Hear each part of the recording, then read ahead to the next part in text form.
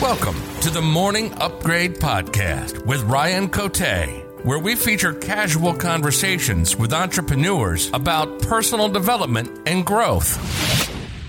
Hey, Spencer. Welcome to the Morning Upgrade Podcast. How are you? Hey, Ryan. I'm doing good. Thanks for having me on. Yeah, I'm excited to speak with you for the next 15 minutes or so. You know, I was on your podcast and now you're on mine, so we've come full circle here. That's how it works sometimes. Exactly. So why don't you tell everyone who you are, what you do for a living, and then what some of your hobbies and passions are? Yeah, for sure. I run a digital marketing agency. Been doing that for about 11 years now. We are based out of the Springs, so we got about 17 people that are, here and spread all over the US. And so my daily work is centered around that and growing that business and trying to remove myself from different pieces of that puzzle. And then in terms of hobbies, let's say right now it's centered a lot around my kids. They are almost 3 and almost 1. So it's a lot of just hanging with them, playing with them. But we try to get out and do a lot of hiking and bikes and scooters and whatever they're starting to do. And then just as I'm sure with a lot of your listeners, learning, reading, just trying to improve in different areas. I definitely consider that a hobby, as usually if I go too long without reading, something new or trying to get a little bit better, I start to not feel as good about myself. So if I asked you, what's your most recommended book? What's the first book that comes to mind? It would definitely change depending on, the quarter or the year that you ask me. But right now, it's definitely Who, Not How. And it's Benjamin Hardy and Dan Sullivan. And basically the concept is, a lot of times, especially as entrepreneurs, we're pretty good at solving problems. And so we feel this need to be the one to solve the problem. But if you kind of flip it a little bit and just say, instead of how do I fix this, who can I talk to or who could solve this problem for me? And it's just a really powerful concept around that. And that's helped me a lot. So I've been recommending that left and right this year. Yeah, I read that with my mastermind to go and change your perspective on, like you said, problem solving. So it's definitely worth reading. It's a pretty easy read too. So I want to go into your morning routine, but you said something that triggered a question for me. You mentioned that agency, you're trying to pull yourself out from certain areas, I'm guessing, so you can focus on other things. What does that look like for you? How do you do that?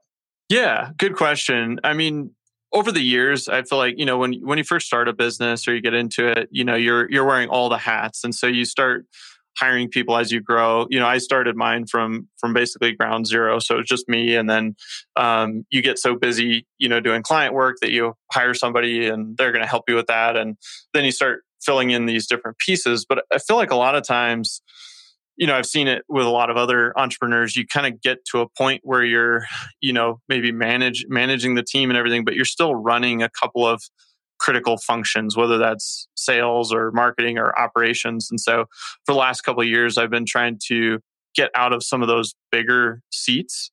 So operations was one of those. So I had somebody that's been with me for about 6 years and put her into a president role where she's running everything client facing, all the team stuff, all the one-on-ones. So that alone was huge in terms of just removing my time and brain energy away from those. And now I'm all marketing and sales. And then I filled the marketing director seat. And so for me, the next piece is sales and figuring out hiring salesperson and then hopefully a team of salespeople, but really trying to just continue to remove myself from kind of the day-to-day function so I can sit in more of the owner seat than the CEO seat, if that makes sense. And so that's really what it looks like, is just kind of step by step trying to find those key people that can run those sectors of the business.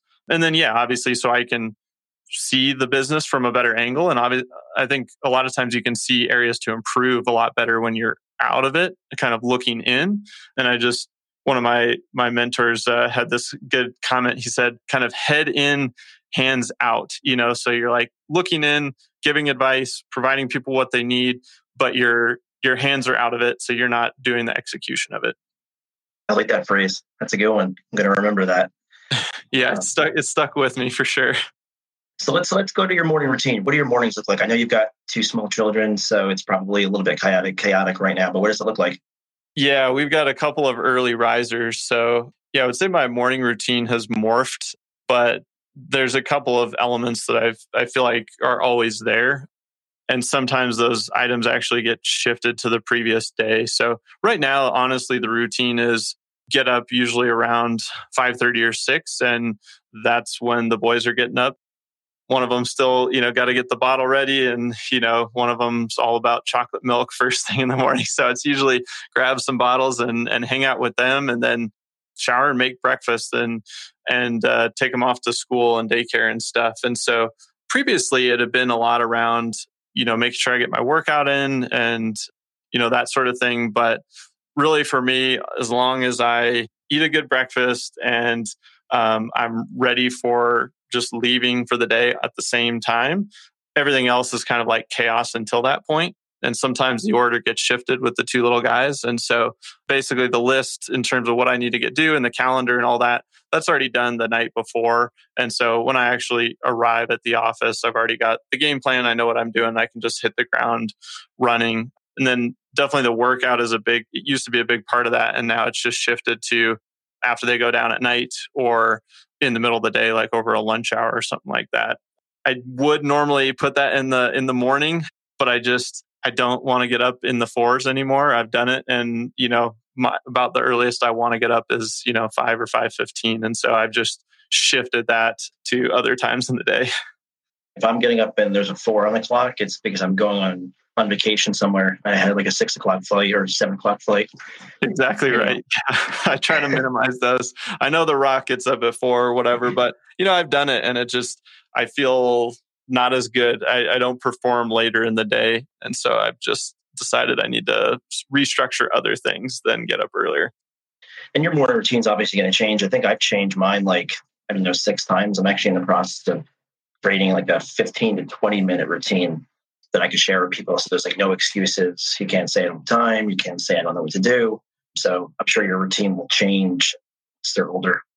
Absolutely. Yeah, I would expect it to. Yeah, we were just hanging out with some friends this weekend, and they have kids that are a little bit older, and they're like, yeah, we actually can get up in the morning, and they're old enough to go play by themselves. And so we have some time to, do stuff. And so I think I'm just recognizing that this is a season in my life right now, and it'll look a little different. And, as you go through different seasons, it'll change. I think the one thing that's really helped me is just thinking about with anything you do, whether it's, structuring your daily power list or whatever you're working on, your calendar, how you start your day, is just being intentional about it. Like what do you want to get out of it?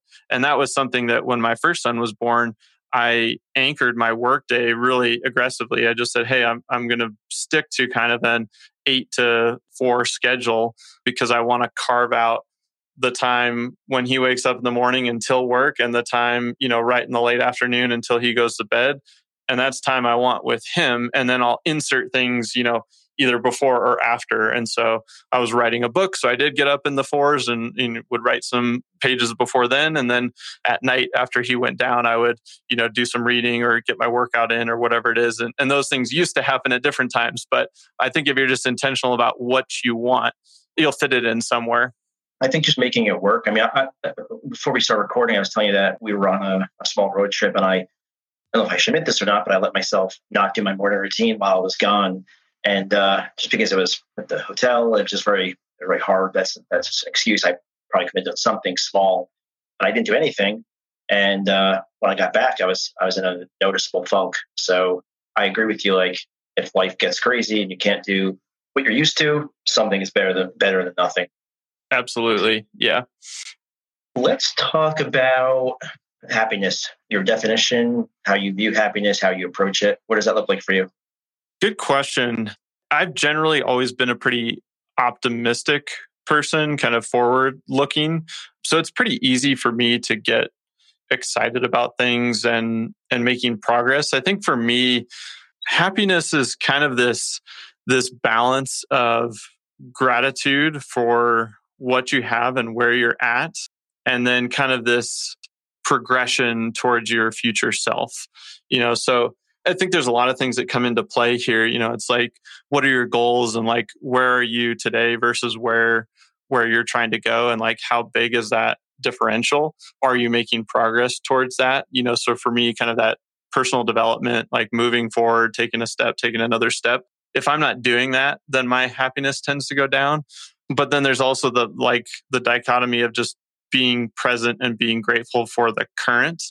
And so, like my wife and I, each night before bed, we each go through 3 gratitudes from the day, just 3 things we're grateful for. And even if you just had a terrible day, you can always find 3 things, like grateful to have a roof over your head, grateful you had food, it's just, and I think it gives you that perspective of even when things are really challenging and really tough, you still generally, you can always find something to be grateful for. So I think it's just that interesting balance between what you have and where you're at, and then where you're trying to go, and are you making progress towards that? I love that answer about happiness. I think that's so resonates with me, the progression towards your future self and how big is that gap. Maybe we're just cut from the same cloth, or whatever the phrase is, but that really, I thought that was a great answer. Thank you.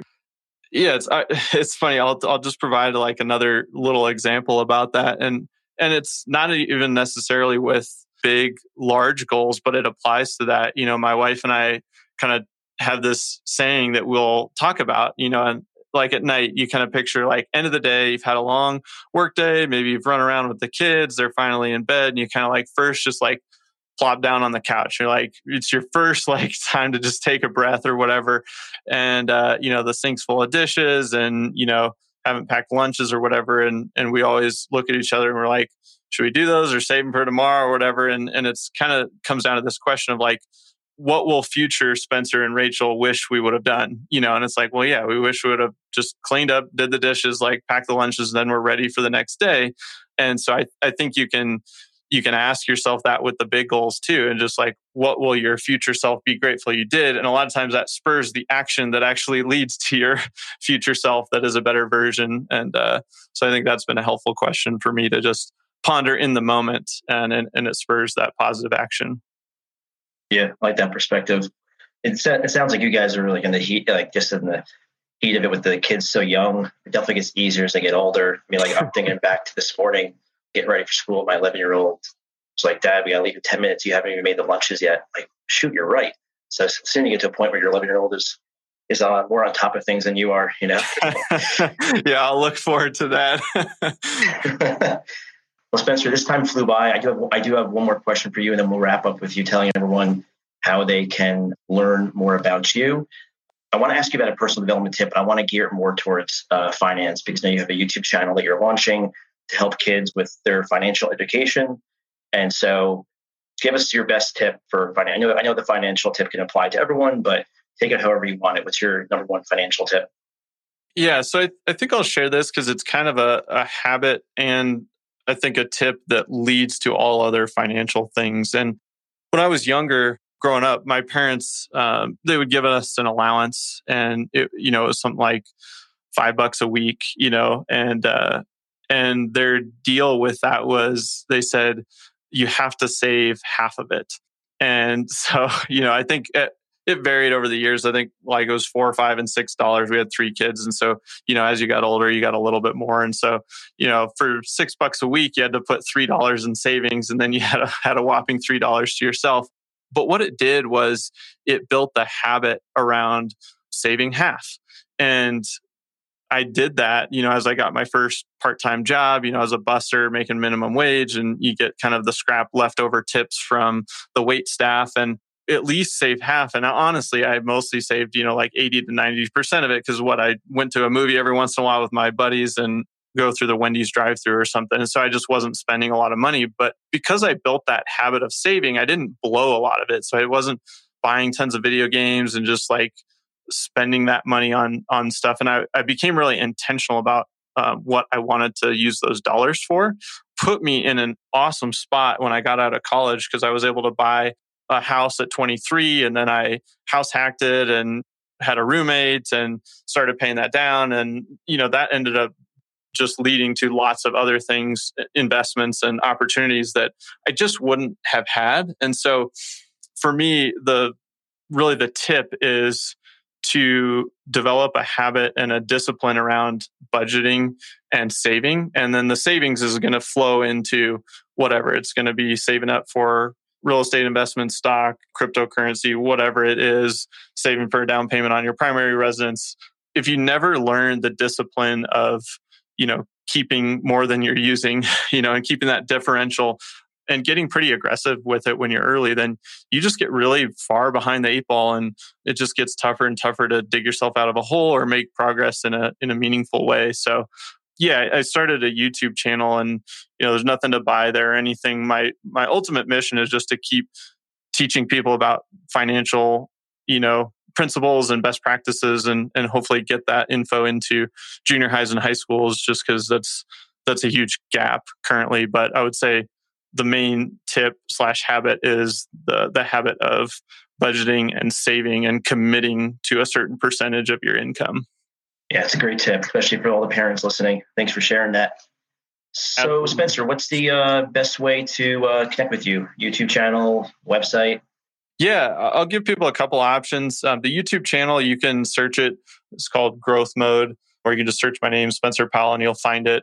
And obviously, feel free to subscribe to that, and share any of the content that you feel like could be good for peers or kids that are kind of that age, or this info could be helpful to them. It was just really helpful to me to have that info, like starting at 14, 15, and beyond, versus like learning this stuff when you're 28 or 35. Then you're just decades behind. And then our agency site is builderfunnel.com if anyone wants to go check out what we're up to over there.